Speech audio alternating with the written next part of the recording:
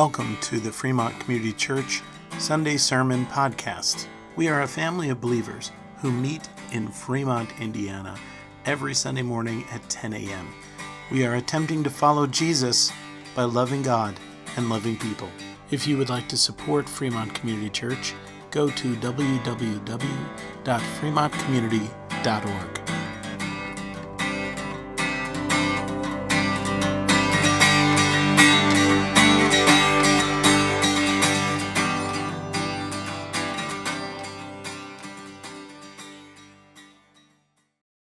And then we'll open up God's Word.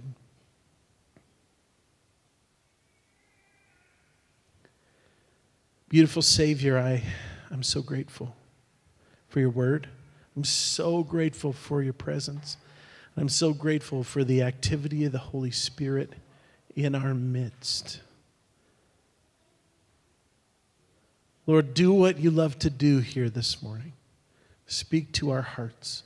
As I bring this message, Lord, that you put on my heart this week, Lord, I ask that it would be the seed sent out by the sower and that we would be the soil prepared to receive it. And that seed would find a place in our hearts and rise up, grow up in us for a harvest of righteousness for your name's sake. We ask in Jesus' name. Amen and amen. So we've spent the last 4 weeks studying the gifts of the Holy Spirit, and we have been doing that both on Sunday night and on Wednesday nights, kind of going together. But as of this week, this is loosely connected to that conversation around the gifts of the Holy Spirit, but the Holy Spirit took me in a different direction. And so we're gonna go to John chapter 15 this morning. But we are continuing our verse-by-verse exploration of what the New Testament has to say about the gifts of the Holy Spirit every Wednesday night from 7:30 to 8:30 right here in the building or right there on Facebook Live. I also want to remind you, this is a new thing, but even if you do not have a Facebook account, you can go to our website, fremontcommunity.org, and watch our services there, even without logging into Facebook. I know some of you don't have Facebook accounts, and that's fine. I wish I didn't have to, because I don't like it at all. But out there on the fremontcommunity.org website, you can watch them without connecting to Facebook. Okay. We're going to read John chapter 15, and I'm going to read verses 1 through 5, I think. Yes. This is from the New American Standard Bible. I am the true vine, and my Father is the vine dresser. Every branch in me that does not bear fruit, he takes away, and every branch that bears fruit, he prunes, so that it may bear more fruit. You are already clean because of the word which I have spoken to you. Abide in me, and I in you, as the branch cannot bear fruit of itself unless it abides in the vine. So neither can you unless you abide in me. I am the vine, you are the branches. He who abides in me, and I in him, he bears much fruit. For apart from me, you can do nothing. We'll stop there for now.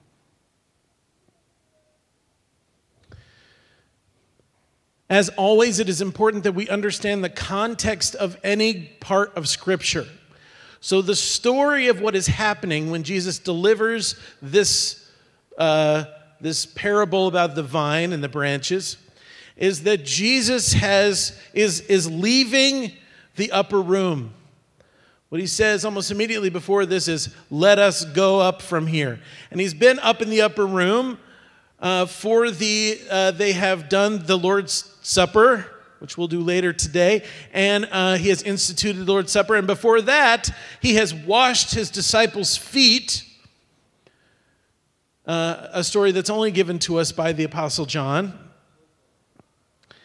And so this is the night before, this is the night when Jesus was betrayed, the night before Jesus went to the cross. And Jesus uses this part of these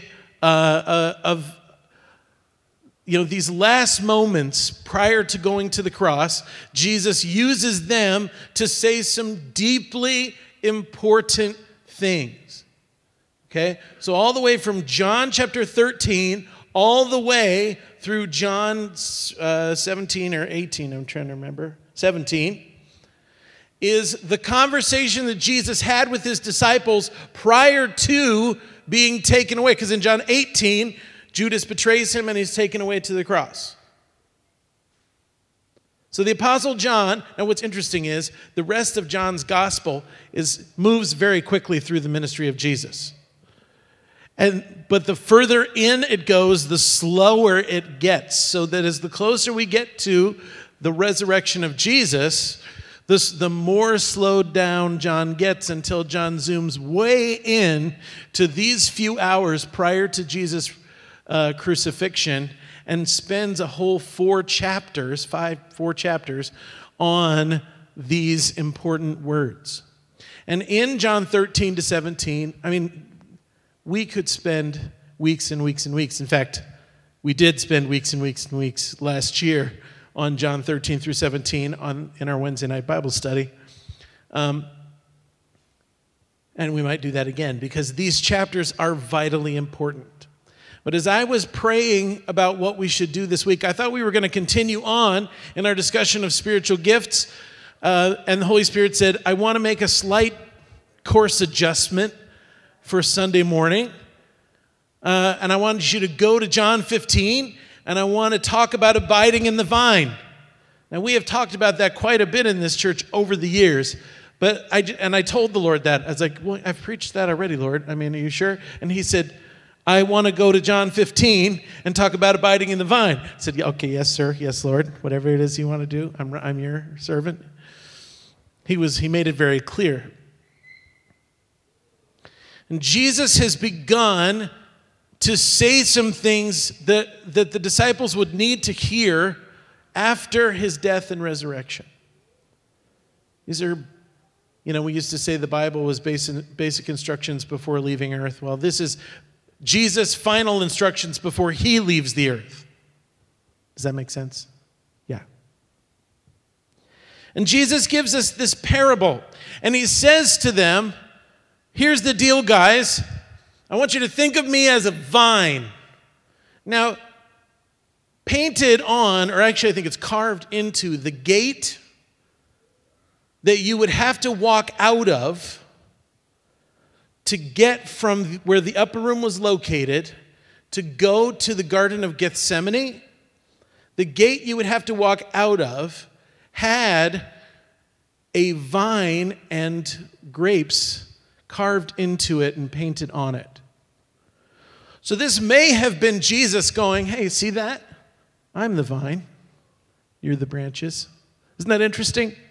Doesn't change a thing, but I just think Jesus often did that. There's several times in the Gospels where Jesus was clearly referring to the place where they stood. Okay, like when he says, I will build my church and the gates of hell will not stand against it. He was literally standing at a place called the gates of hell, where the emperor was being worshipped and where the god Pan was being worshipped. So that's like why he uses that phrase, but we would totally miss it because we don't understand. But apparently when you walk from where the upper room was and you go out to the Garden of Gethsemane, there's a stone gate there, and that stone gate had a vine carved into it, painted on it. And that the vine has always in Old Testament history been a picture of Israel. If you look in Isaiah and other places, the Israel is God's vineyard. But Jesus borrows that idea and he says, I am the vine and you are the branches, and the Father is the vine dresser. The vine dresser is the guy that takes care of the vines, right? He's the guy that walks up and down and makes sure the vine is doing well and producing fruit, producing grapes. They knew a lot about vines and grapes because there was really good vineyards there in the area where Jesus was.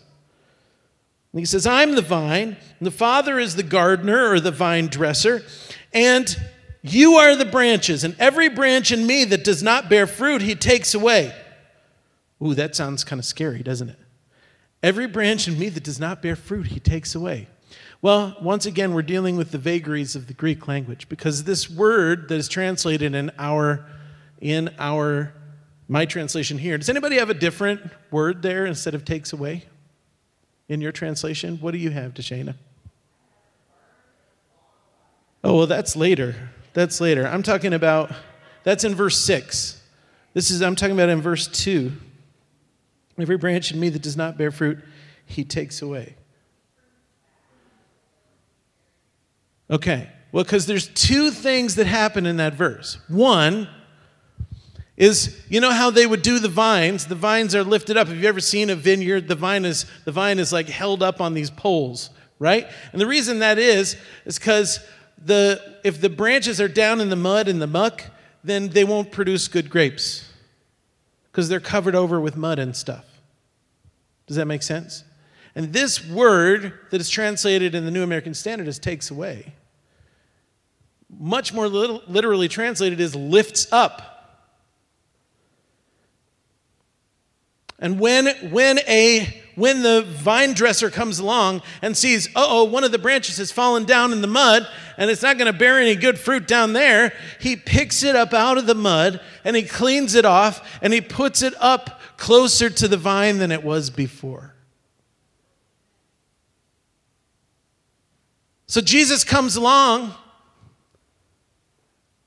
or Jesus is the vine. So the Father comes along and he sees one of the branches, one of us, that we've been smashed down into the mud. We've fallen out of our place and we've been smashed down into the mud. You know, people walk back and forth between the vines and then that vine somebody stepped on it and there's grapes on all these other branches. But this branch right here, it's down in the mud. Well, it's not producing very much. So he pulls it up out from under the mud. He cleans it off and he puts it where the leaves on the branches can get some more sun and where the sap that's flowing through the vine can now flow better into the branch. Now, what Jesus doesn't say in this is what I'm going to say to you is that the Holy Spirit is the sap. I don't mean he is a sap. I mean he is the sap. The life that flows from the vine into the branch that causes it to bear fruit is sap, just like a tree, right? I mean, if you think about it, if you would cut it, then a liquid would come out, and that liquid is the water and the nutrients and the things that have come up out of the soil and are now flowing through the vine and into the branches. And the Holy Spirit is that life that flows through Christ and into us. That's good, isn't it? But it's true. The Holy Spirit is that life. It doesn't make him any less of a person. He is still a person in the third person of the Trinity. If Jesus can be a vine, the Holy Spirit can be sap. Amen? It's a metaphor, folks. But this is how it works. And when we fall out of our place and we get trampled in the mud and covered with the dirt and the mire, the Father is so sweet and kind. And he comes along and he picks us up out of the mud and he washes us off and he cleanses us and he puts us in our right place. And I would say that a later verse makes this really clear that that's exactly what Jesus meant, because in verse 3 he says, "You are already clean because of the word I have spoken to you." He says, you're not down in the mud. But there's some people that are, and those people that are, the Father is going to pick them up and clean them off and put them in a place where they can be productive, where they can bear fruit. But that's not the only thing the Father does. The next thing the Father does, the first thing he does is he picks up the branches that fell in the mud. Those branches that aren't bearing fruit, he cleanses them and he puts them in a place where they'll be able to bear fruit again. Are you one of those? Are you saying, when I look at my life, I don't see a lot of the fruit of the presence of God in my life right now? Well, cry out to the gardener this morning, because he's here. He wants to lift you up and cleanse you and put you in a place, a renewed place, where his life can be in you again and new fruit can come out from you. And what is the fruit? The Apostle Paul tells us. And we're going to spend some time in that soon as the Holy Spirit allows me to go there. Love, joy, peace, patience, kindness, goodness, gentleness, and self-control. The character and the nature of Jesus is the fruit that Jesus is referring to. When the life of God is present within us, we begin to look like Jesus. We begin to produce Jesus fruit. And people are like, wow, you're a nice person. Boy, I just sense the presence of God when I'm near you. Why? Because the Holy Spirit is flowing through me. I'm a branch that's deeply connected to the vine. Does that make sense? But the branches, that's what the Father does to the branches that are not bearing fruit. But the branches that do bear fruit, I've got even better news for you. He prunes. He prunes. See, what a good gardener does is goes along and he or she will take a look at that thing and say, see, this little branch right here is never going to be able to hold very much fruit. So I'm just going to snip that part off so that more life, more sap, more of the plant's energy is going to go to the parts of this branch that can bear better fruit. And the pruning process is all about making your fruit more abundant and better quality. See, the Lord comes and picks up the branches that aren't bearing fruit, and He makes them available to bear fruit. But the branches that are bearing fruit, He prunes so it will bear more and better fruit. He cuts away the unnecessary and unfruitful parts of us, the distractions and the immaturity. The distractions and the immaturity. As I have grown up in Jesus, there have been things that earlier on in my walk with Christ were not a big deal. Like, I could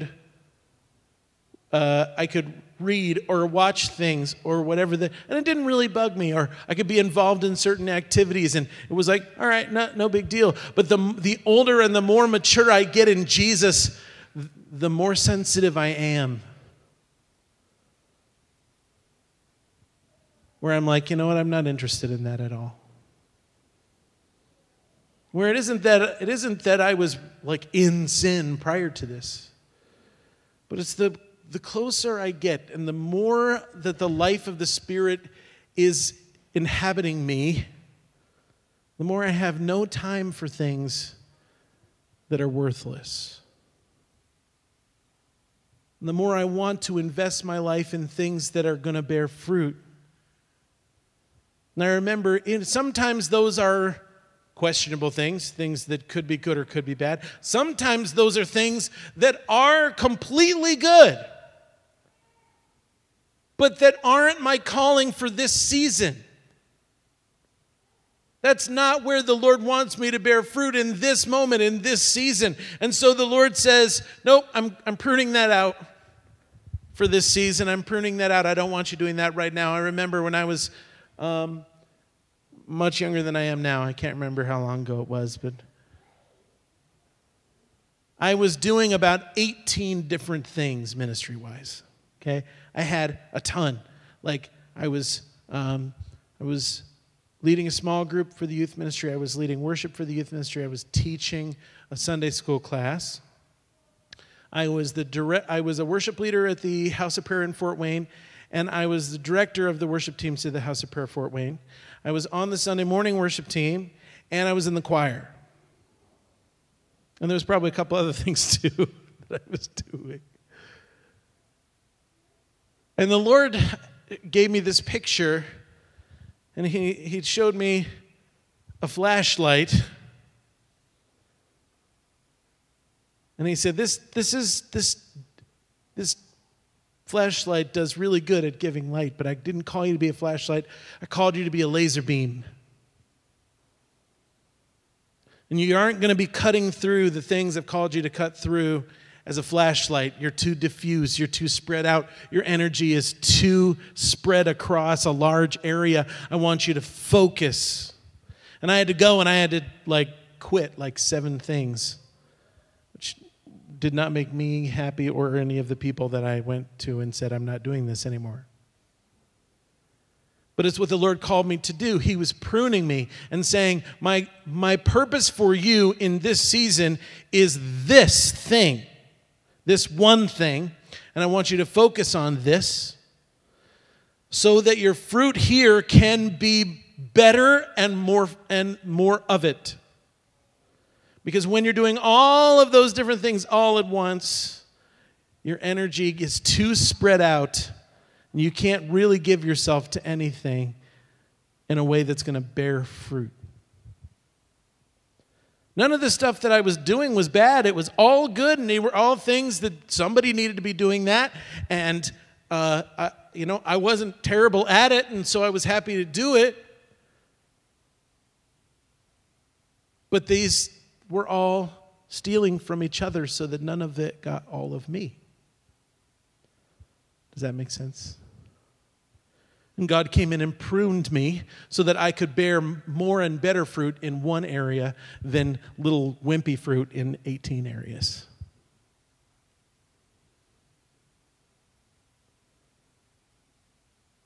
I would ask you this morning, where are you giving your life? What are all the places that are drawing energy from you? You know you only have a finite amount of energy, skill, and attention.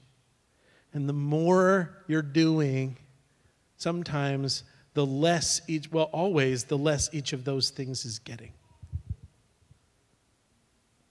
And the Holy Spirit may be calling you, He may be pruning you this morning and saying, I want you to turn this off and I want you to focus there.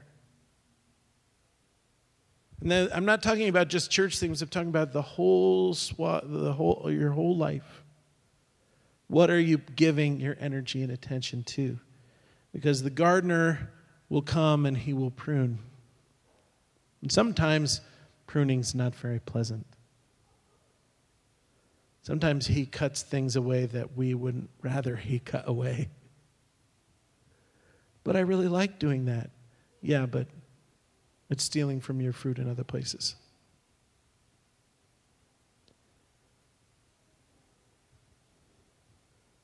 He knows what He's doing. Listen to Him.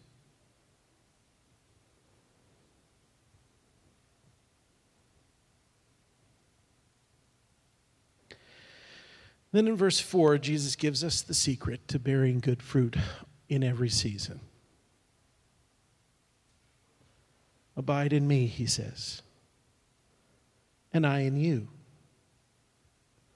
As the branch cannot bear fruit of itself unless it abides in the vine, so neither can you unless you abide in me. I am the vine, you are the branches. He who abides in me and I in him, he bears much fruit, for apart from me you can do nothing. Jesus doesn't repeat Himself on accident. Those two verses are extremely similar to one another for a reason.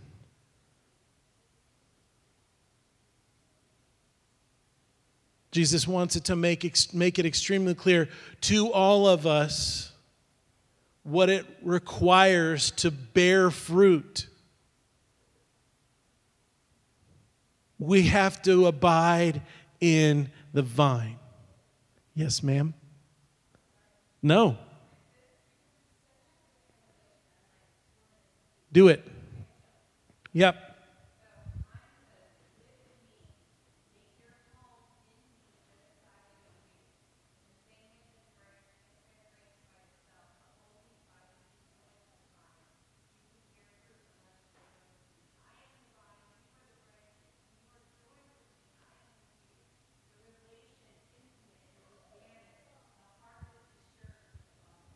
Yes. Sorry for those of you online, but is that the New Living or the Message? That's the Message. Go read the Message version. of that. It is very good. Make your home in me, because that's what this word abide means. Make yourself at home in me. Make yourself at home in me. Set up shop in me. Live your life in me. Connected to me. How do we do that? Well, he tells us in the next few verses. But abiding is not something that we do on accident. Abiding is active and intentional. You can't abide in Jesus accidentally. It doesn't happen. The movement of the world around us, the flow of the river around us, we have to swim upstream all the time, all day long. The Christian life is like walking up the down escalator. If you don't choose to continue to walk, you will be pushed backwards. Because the world we live in would cut us off from the life flow of Jesus. It would pull us out. And by the way, it doesn't do it violently, it does it slowly, incrementally, quietly. Because the enemy doesn't want you to be aware of the fact that you have been disconnected from the vine. The enemy wants to do that without, so that you're going along and then someday you're like, hey, I don't have any fruit. What's going on? I'm disconnected from the vine. What happened? That's how the enemy works. He's sneaky. And he slowly, little by little, disconnects you from the vine, which is why abiding requires attention, which is why abiding requires intention. Okay? To do something intentionally means to do it on purpose. I am making the choice to abide in Jesus. It's a wonderful, wonderful little book called The Practice of the Presence of God. I would recommend it to all of you. The Practice of the Presence of God. It's not a long book. It is a series of conversations that the author had with a monk named Friar Lawrence. Friar Lawrence, I don't remember his father. Anyway, it doesn't matter. What? Brother Lawrence. There you go, Brother Lawrence. Anyway, so he has these conversations with this man, and this man is known for carrying the presence of God. This man is known, just to be near him is to be near Jesus. And the conversation is, how did this happen? Where did this come from? And he would just say, well, I just spend all my time with Jesus. But what does that look like? Well, it looks like when I'm doing dishes, which was his primary job at the monastery. He was the dish guy. He said, I make that sink a temple of the Holy Spirit. And I find such joy and delight in that place as I'm washing the dishes. He said he initially hated that job, but he decided to turn that job into a place of encounter with the Holy Spirit. And so now as he's washing dishes, he's weeping, he's rejoicing, he's receiving revelation from the Father. It's just a beautiful place. And he loves to go back to the sink over and over again. Why? Because he meets with Jesus there. And he talks about, well, what do you do when you sin? He says, well, obviously, if I'm sinning, I must be out of connection with the Father, because I wouldn't sin if I was connected with the Father. So I just say, oh, I've come disconnected from the Father. I'll just reconnect to the Father. I'll just go back into the presence, because I'm not going to sin when I'm in face-to-face with the Father. He said he's endeavored to make his entire life a practice of the presence of God.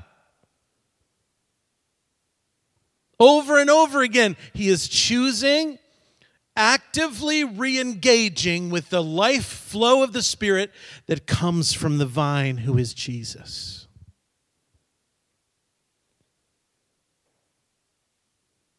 We tend to drift away. But in abiding, we return. And one of the things that I love that he says is, he says, oh, I don't let the enemy make me feel shame or feel guilt. Of course, what else would I do when I'm not in the presence? I'm wholly reliant upon the presence of Jesus at all times. So if I'm away from the presence, of course I'm not going to act like him. So I just make my way back. How many times I remember once when I was a teenager and the Lord had been really dealing with me about certain issues in my life. And I had been doing really good, but then I really royally screwed up. And I went 3 days without talking to Jesus because I was so ashamed. But at that time in my life, that was when I was first learning to hear the voice of God and first learning to read my Bible and first learning. Really, is when my relationship with God first began. And I remember because my appointment with Jesus was as soon as I got home from school every day. I would go up to my bedroom and I would spend an hour with Jesus every day during that time. And I got to the point where when I would walk in the front door of my house from school, the presence of the Lord would meet me. Like, I'm waiting. And I just loved that so much. And so I would go up and Jesus and I would have our conversation. And it was an awesome time of growing and learning to love Jesus more. But in this situation, I was so upset and so ashamed. I was just like, I hadn't talked to him. And one day, I just couldn't stand it anymore. And I remember I was laying on my bed, and I had a water bed in those days. Remember water beds?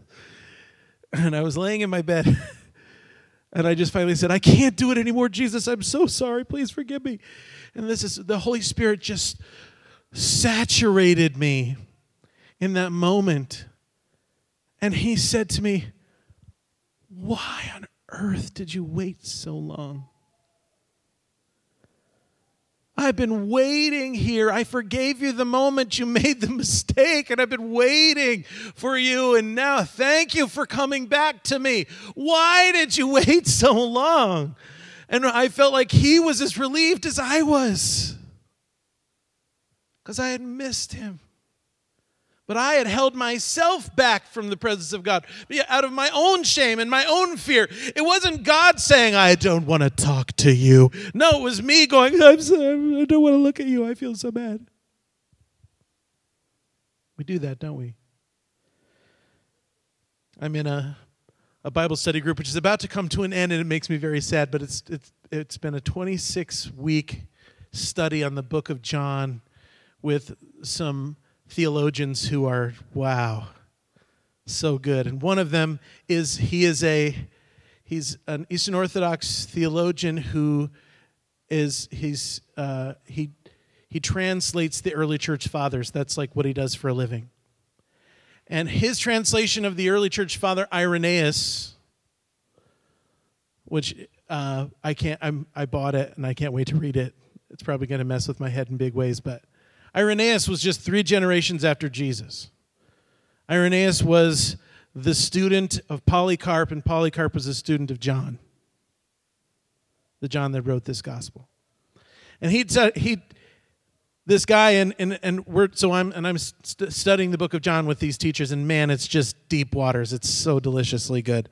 I have to go back and listen to stuff 3 and 4 times to be like, why did I get that? But he quoted from Irenaeus, and he says that Adam and Eve put fig leaves on themselves because, that Adam and Eve, when they sinned, they covered themselves with fig leaves, right? Well, if you know anything about fig leaves, those would be not comfortable leaves to use. They're very rough. If you rub them on your skin, they actually can take the skin off. And Irenaeus said that Adam and Eve used fig leaves because they were rough, that they were punishing themselves, that they purposefully used fig leaves because they wanted to do something to show God how sorry they were. Isn't that interesting? And don't we do the same? Our most ancient father and mother were just like us. We catch ourselves in shame. And God was looking for them, but they hid from him, cowering and shivering in their fig leaves that were cutting them. Oh, how sad. But don't we do the same?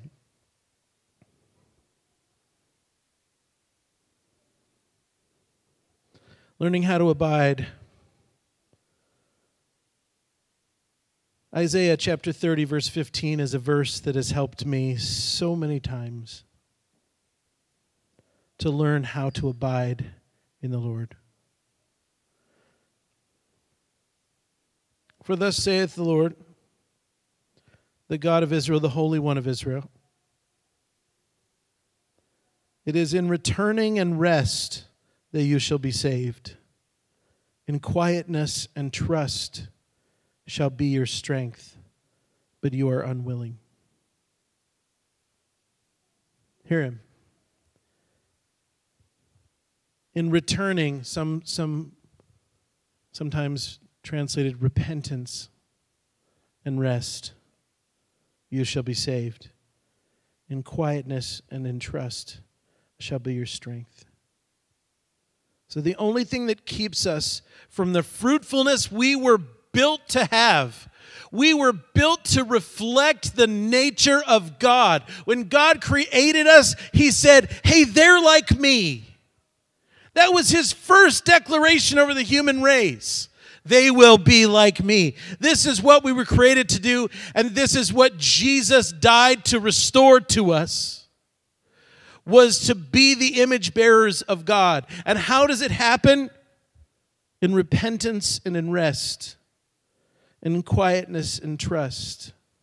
The only thing that keeps us from fruitfulness is that we do not remain or abide and make our home in God. We do not learn to return, to rest, to quiet ourselves, and to trust. Learning how to abide is learning how to surrender.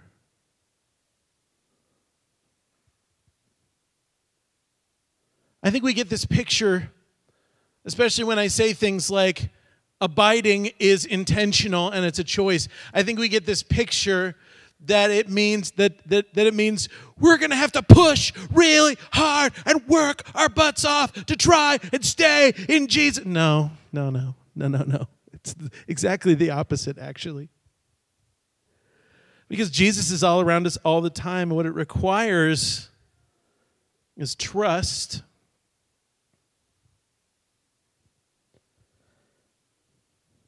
Verse 7, if you, this is back to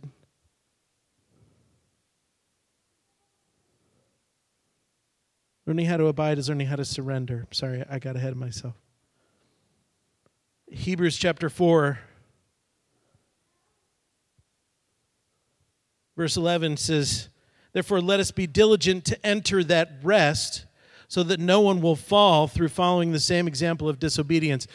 That whole part of Hebrews chapter 4, it says that there is a Sabbath rest remaining for the people of God. And that Sabbath rest is Christ himself.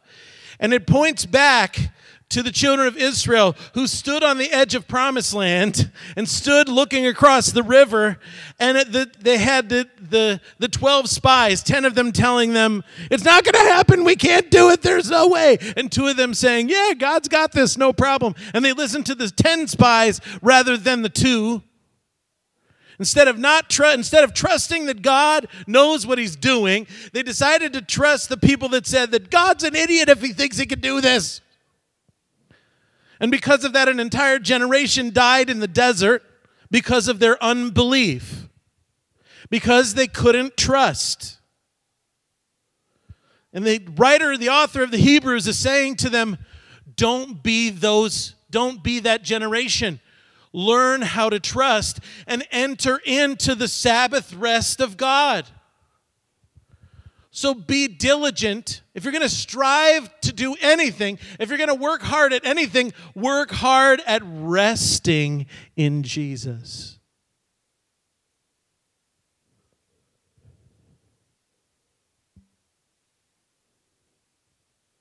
If you're going to work hard at anything, work hard at resting in Jesus.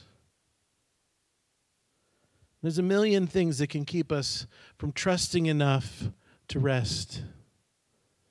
You remember trust falls? Remember those? Everybody remember trust falls? A trust fall, for those of you that don't know, something that maybe they still do this at like marriage retreats and things, I don't know. This is where you just allow yourself to fall backwards into the arms of someone in order to physically demonstrate that you trust them. You do not attempt to catch yourself. So if they don't catch you, you're going to hit the ground hard. That's a trust fall. And that's what trust looks like. But I put my whole life into the hands of the one who saved me. I did not save myself. And I'm going to fall back into his arms and into his presence. I'm going to believe the things that he told me were true with all of my heart. And I'm going to put all of my weight and all of my trust in what he has said to me because he is trustworthy. I'm going to live my life in such a way that if Jesus isn't trustworthy, I'm in gigantic trouble.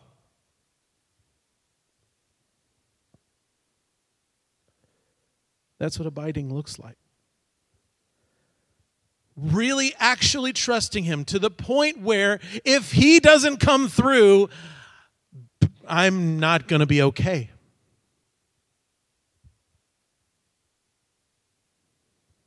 We like to trust Jesus with the things that don't really matter, right? But will we trust him with things that matter everything to us? Will you trust him with your kids? I remember when Isaac was little, he slept in our room, in our bed for quite a long time. And when we decided to have another one, we said, you got to get out of the bed, kid, because there's another baby coming, and he's going to need to be in here, and we don't need two babies in here. So we put Isaac in his bed, and I remember being really, really scared because I wouldn't be able to wake up because I was very afraid of sudden infant death syndrome. I was very scared of that, as most parents probably are. And I loved being able to just reach over and feel if he was breathing.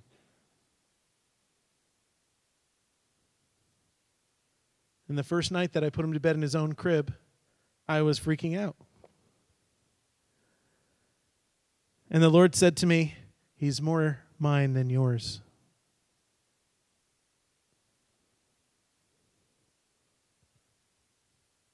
And I was like, okay.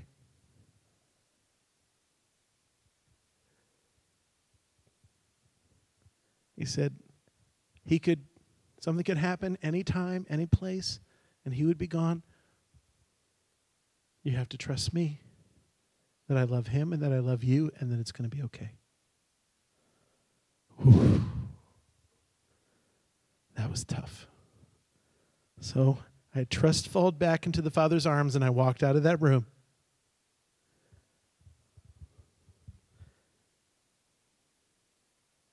And I don't know what's going on with him now. I don't even pay any attention anymore. Okay. He turns 19 tomorrow. Yes. I have a college student in my home. I now have 3 teenagers at my home. And Michelle was like, big deal.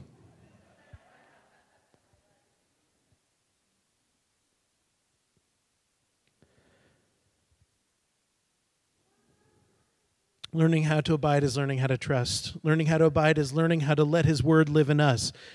Chapter 15, verse 7 of John. If you abide in me and my words abide in you, ask whatever you wish and it will be done for you. For my Father is glorified by this, that you bear much fruit and so prove to be my disciples. Psalm 119, verse 11. I have treasured your word in my heart so that I may not sin against you. So abiding is trusting, but abiding is also letting his word live on the inside of me. Now, does that mean memorization? Probably. Yes. We should be memorizing Scripture. We should be familiar with Scripture. But I would say it means more than that. We should be praying Scripture. We should let the Word live in us. Another, I know we're going to be doing a sermon series on the fruit of the Spirit. And another one that I know we're going to be doing is we're going to be doing a sermon series on spiritual practices. Going back to the idea of muscle memory, and one of those is praying the Scripture. We've got to learn to pray the Scripture. I have back there on that table, or if they're gone from there, I have a whole thing full of them. The prayer liturgy that I put together for you is 80% Scripture. There's a couple of ancient prayers from the church, but most of it is the Psalms or other places in the Scriptures. And praying the Scripture will make it live inside of us as we continue. It brings it to life as we take it back to God and we pray it back to God and we let those words bounce around inside of us.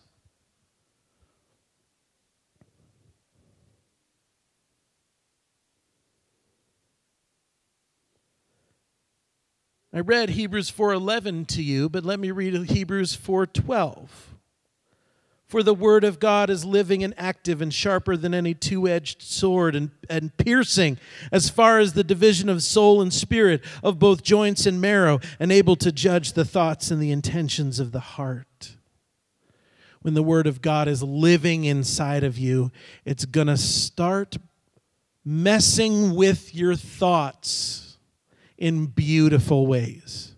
It's going to rub up against those thoughts that don't align with the kingdom, and it's going to wear them down. And it doesn't happen quickly, and it doesn't happen instantly. It happens slowly, like a slow drip over time. As the Word of God lives inside of us, it will slowly grind away at all that's within us that doesn't match the kingdom, that's not of love's kind, and we will slowly, day after day after day, be formed into the image of Christ Jesus. But that doesn't happen on accident.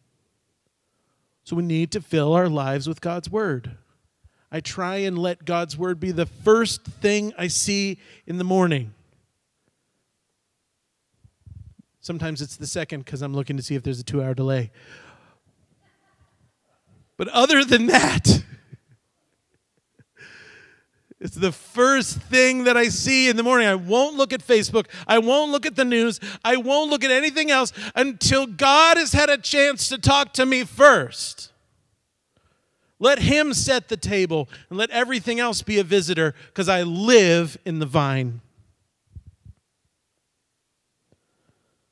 2 more, and then we're going to take communion. In fact, let's get ready for that. Learning how to abide is learning how to be loved by God. Verse 9 of chapter 15 of John. Just as the Father has loved me, I have also loved you. Abide in my love. So he is describing the pieces of abiding. The first is trust. The second is the Word of God needs to be abiding in us. The third is we need to be abiding in the love of God. We need to be living in the love of God. We need to know that we are the beloved of God. We need to believe in His great love for us. And we need to let the truth of His love destroy the lies of the enemy. Because the enemy is going to tell you all day that God doesn't love you, God's not going to provide for you, God isn't who He says He is. And when we live in the love of God, all of those lies of the enemy just get pushed out, because light never has difficulty getting rid of darkness. We are having our friends bring around the communion, so you can stay where you are, but they're going to bring, and if you need gluten-free, we have that. So just raise your hand and let us know that you need gluten-free, and we'll make sure that gets to you. They are going to put it in your hand, and they are wearing gloves and masks so that we can do this in a more sanitary way. We have to live in the knowledge of the love of God. In fact, I would take a verse like John 15:9, and I would just mutter it to myself. As the Father has loved me, so I have loved you. Abide in my love. There's another really good one in John 17, which says, even more, as the Father has loved me, he also loves you.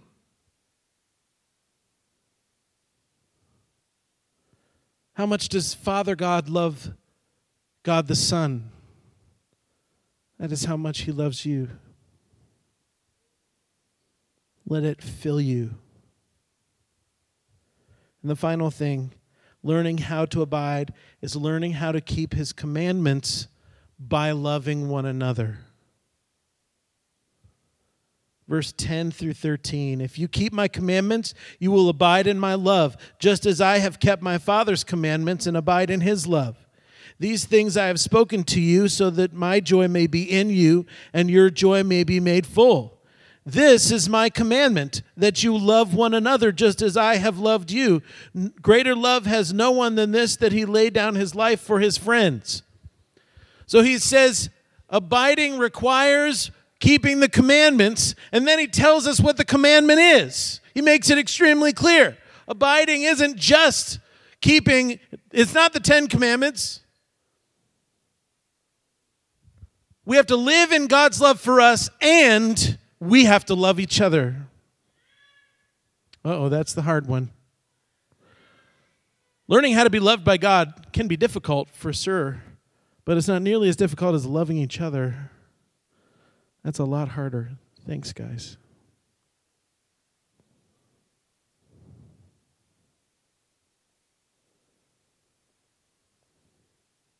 Abiding is learning how to trust. Abiding is letting his word live in us. Abiding is learning how to be loved by God. Abiding is loving each other. I think that's quite enough to be getting on with, yes? As we do these things and engage in these activities, fruit is going to come. You see, the vine doesn't have to work hard at producing fruit. The branches don't have to work hard at producing fruit when they're connected to the vine. It just happens. It just happens. Fruit happens. It just starts happening. Wow, look, fruit.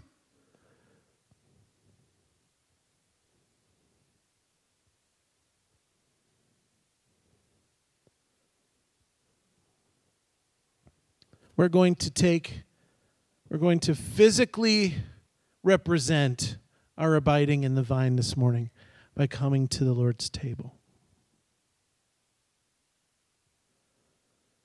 Has everyone been served?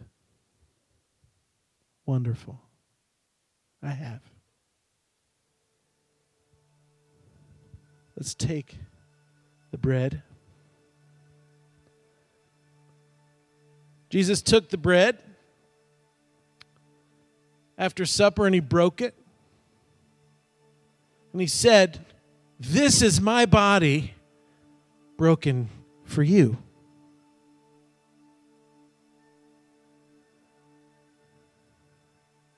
This is all of me. And I'm giving it to you. In John 6, he said, "I am the bread that comes down from heaven." And he said, if you don't eat my flesh and drink my blood, you have no part in me. There's a very real sense in which this that you hold in your hands is the flesh of Jesus. We don't believe in transubstantiation where it turns into the actual. But in a completely real way, as we come in faith and we take this in faith, this is the substance of Christ. And he was torn so that we could be grafted in. Let's receive the very substance of our Savior this morning together.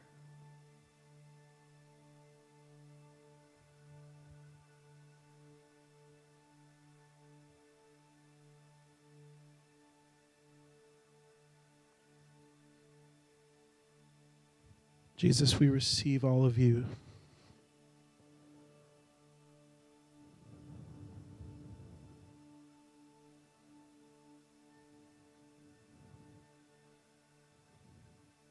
Let us be grafted into the vine.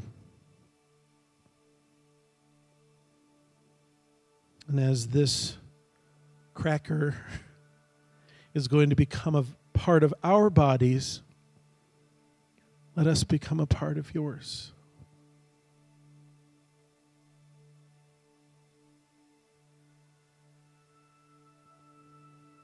Then he took the cup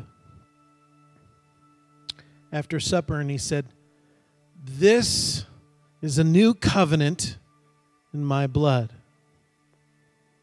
Isaiah and others had prophesied about the new covenant. Jesus had not spoken of it yet until that day. That a new covenant was going to be sealed in his own blood, and that he, the book of Hebrews tells us, is going to go into the Holy of Holies and present his blood before the Father.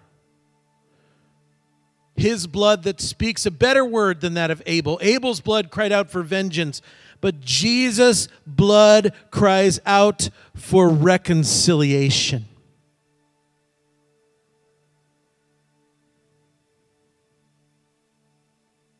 Jesus, we take your blood into ourselves this morning. We choose to be reconciled to God, not by anything that we have done, by all that you have done, King Jesus. We receive it this morning in faith. Let's take it together.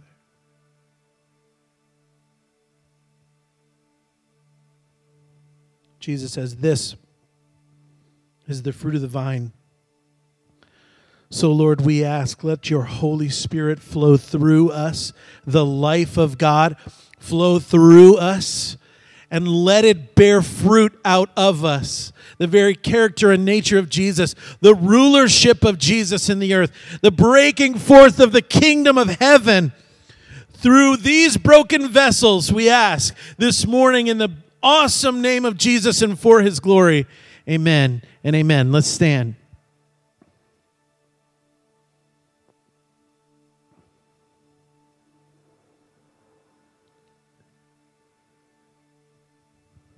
I bless you in the name of Jesus to abide in his presence this week, to learn what it means to abide. I bless you to remember in every moment of every day this week to return, to rest, to trust, and to quiet yourself with him. I bless you to take his word in and let it live in you. And I bless you to love your neighbor as yourself this week. In the mighty name of Jesus, amen and amen. Thanks, guys. Love you. Have a great week.